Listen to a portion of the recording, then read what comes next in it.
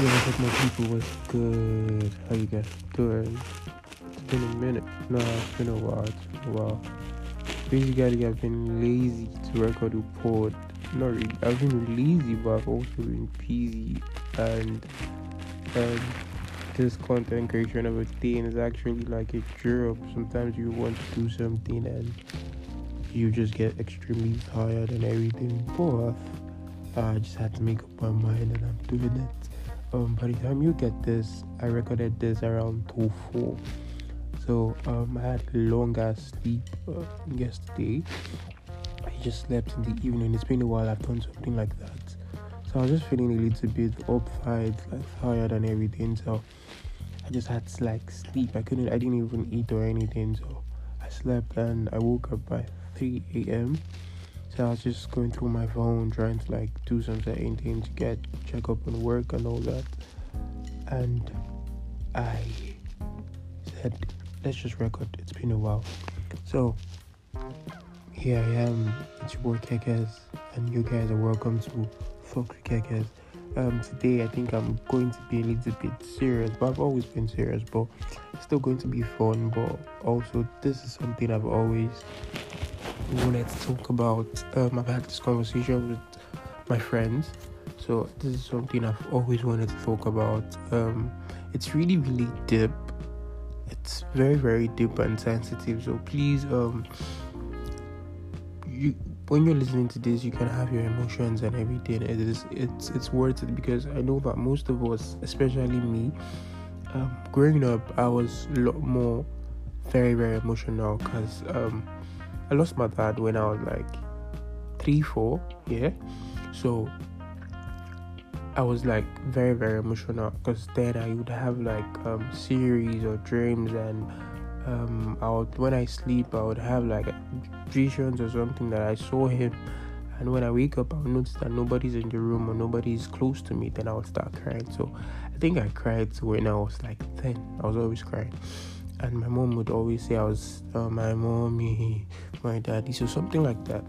So I was a bit emotional, but I think when I became a teen, all this, like, I hardly cry, or things hardly move me. I'm moved, but like you won't see me shed a tear. So that's how it is. So, and I think other people are like me too. Like we have people that just hide their emotions and keep it inside of them, to bottle it up, and when it's time, it's like a major explosion. So I think one of the best advice is, please, if you feel the need to cry, if you feel the need to talk something out, if you feel the need to just let out an emotion, please do not box it. Do not box it. There are times that I feel that I want to see a therapist, because I have a lot of stuff in my mind. I'm this kind of person.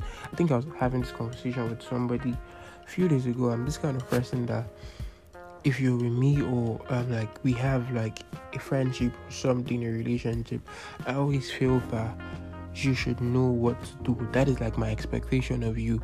I can try my possible best to always remind you, but majority of the time I wouldn't say anything, because I feel that in your right senses you should know what to do. So that is that. But today I really want us to talk about, it's going to be brief, but I want us to talk about something, and it's very it's very dear to me, because I have lost someone. A lot of us have lost parents. A lot of us have lost both parents. A lot of us have lost siblings. A lot of us have lost friends. So I'm going to give my own stories. I'm going to even give people's stories, and really just want to talk. So basically this is just for we have there are people we call internet in-laws, internet family members, internet trolls. So please, I really think there is no right way to mourn, or there is no right way to mourn a loved one, because and I'm going to give you guys the direction I'm coming from.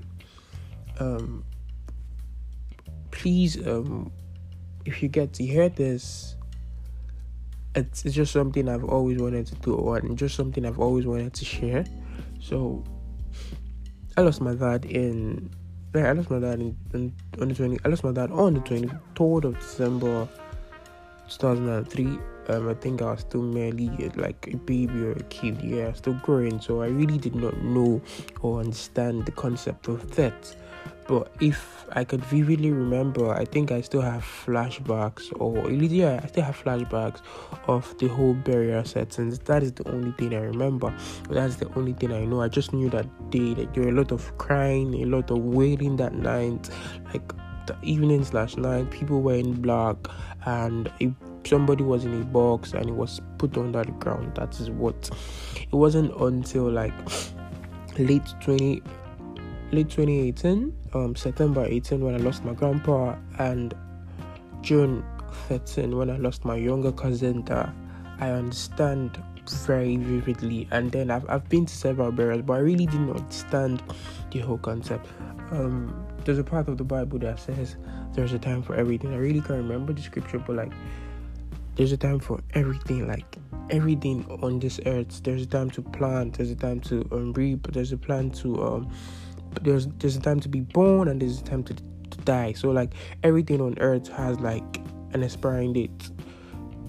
But I think the only thing we feel bad about is we don't know when. We don't know the exact time. We don't know the when loved ones or when we ourselves will leave the world. So it is. I think that's what scares us the most, as people, as individuals, as families. We really don't know, and we really don't have enough opportunity to live the best life with our family. So I think that is one of the things that scares us a lot. Shout out to a friend, a classmate, not necessarily a friend, a classmate. Lost her mom, and I was just wondering, like, because I've dealt with pain, I've dealt with enough guilt, I've dealt with why don't I have enough time. So I could definitely imagine what she's going through right now, like what she's going through. Then that brings me to our internet in-laws and family members, and I think when this happened, she was just being good. We could see her. I know there are people that those kind of experience would happen, and for months we won't see that person. They would ghost us. They will not be online. They will not be this. They will not be that. So I think she didn't want to have any of those experience. So in her own time or in her own space, she's healing. But I think people could not deal with, oh, you just lost your mom. You just lost your.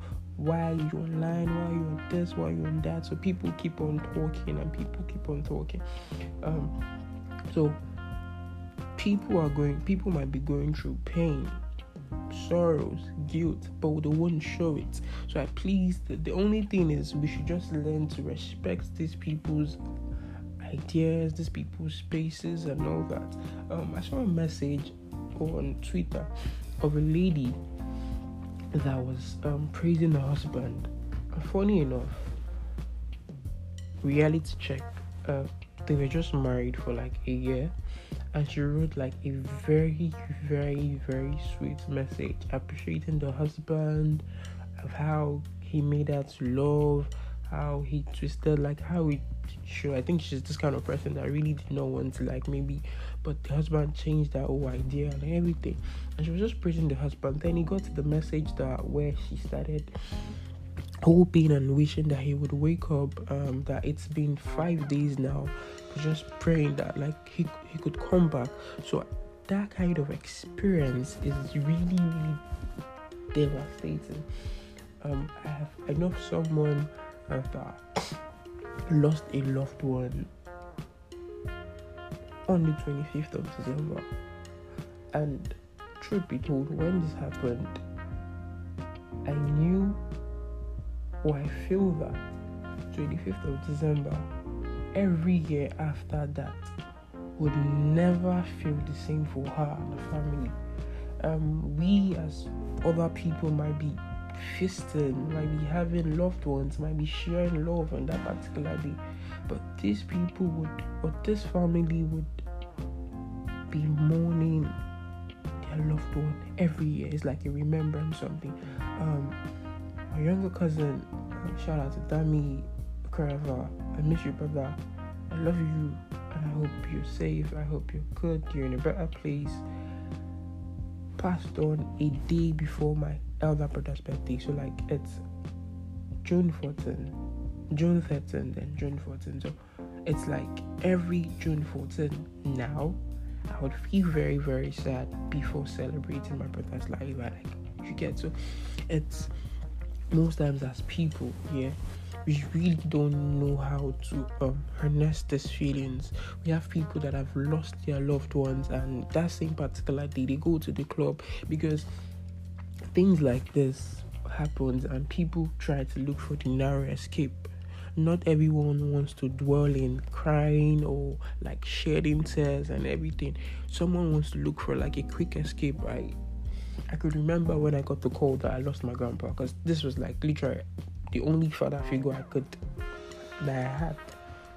I had uncles, fine, I had people, but like this was someone that took care of me, went for all my open days, went my secondary school registration. It took me my common entrance exams, like every common entrance I wrote, we went together. When I wanted to change school, my senior secondary school to Ondo, this man was practically in my life journey. When I started music at the time, he supported. So when I got the call that I had lost my grandpa, I knew that he was ill for a while, but like he was getting fine.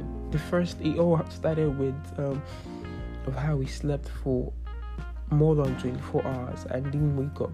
But he woke up, and everybody was, at first, while he was sleeping, they didn't want to disturb him. But it was getting out of hand that when he passed 24 hours, they woke him and he was fine. But we knew that he was getting better. We had the whole hospital series that moving from Ikeja to Bagada, ended up in Bagada General Hospital. Then all of a sudden, we got, that morning I was just so cold because that particular day I had nothing planned.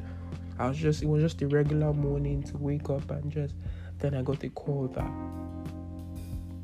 I didn't know what to think. I just had to leave the island that particular day, and I went straight to Bagada. And it was funny that like my uncles, my aunties, everybody was there, and he was already covered, but it was about to be taken to Delta State, like that particular moment. And we're like, because I think for some people that respect cultures and everything, left to we the immediate family and everything, we would have wanted everything to be in Delta State, because my grandpa gave birth to all his children in Lagos. We lived in Lagos. He went to the village for like functions and everything, but there are histories that I wouldn't want to share for him not going back to the village or anything. So due to culture and like to just respect culture, he had to be buried in Delta State. But that moment, he had to leave the morgue in Lagos to the morgue in Delta State. So this was them packing him, already covered him. He was already in the dead bag to be put into the ambulance to be taken away. And we're looking at, I think my uncle first son was already ready to go, and they needed somebody. And I was just looking at, when I had a brief glance, I was just looking at this man. This is like my Miss Doppelganger. Like I look like him, I work like him, my fingernails, my toenails are like him.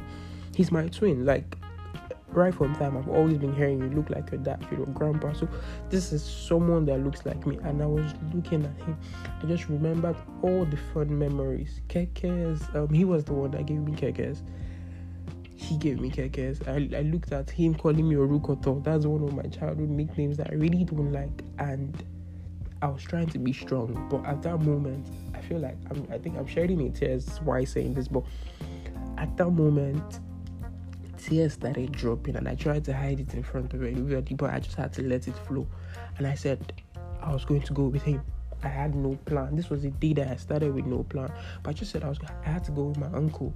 Then we boarded the ambulance, and I was by his side all through the journey from Lagos to Delta State. My uncle was in the front. I sat close to, and all in my head, I was just praying. I was just saying that this man should just wake up and say it is all a lie, or the hospital made a mistake or something.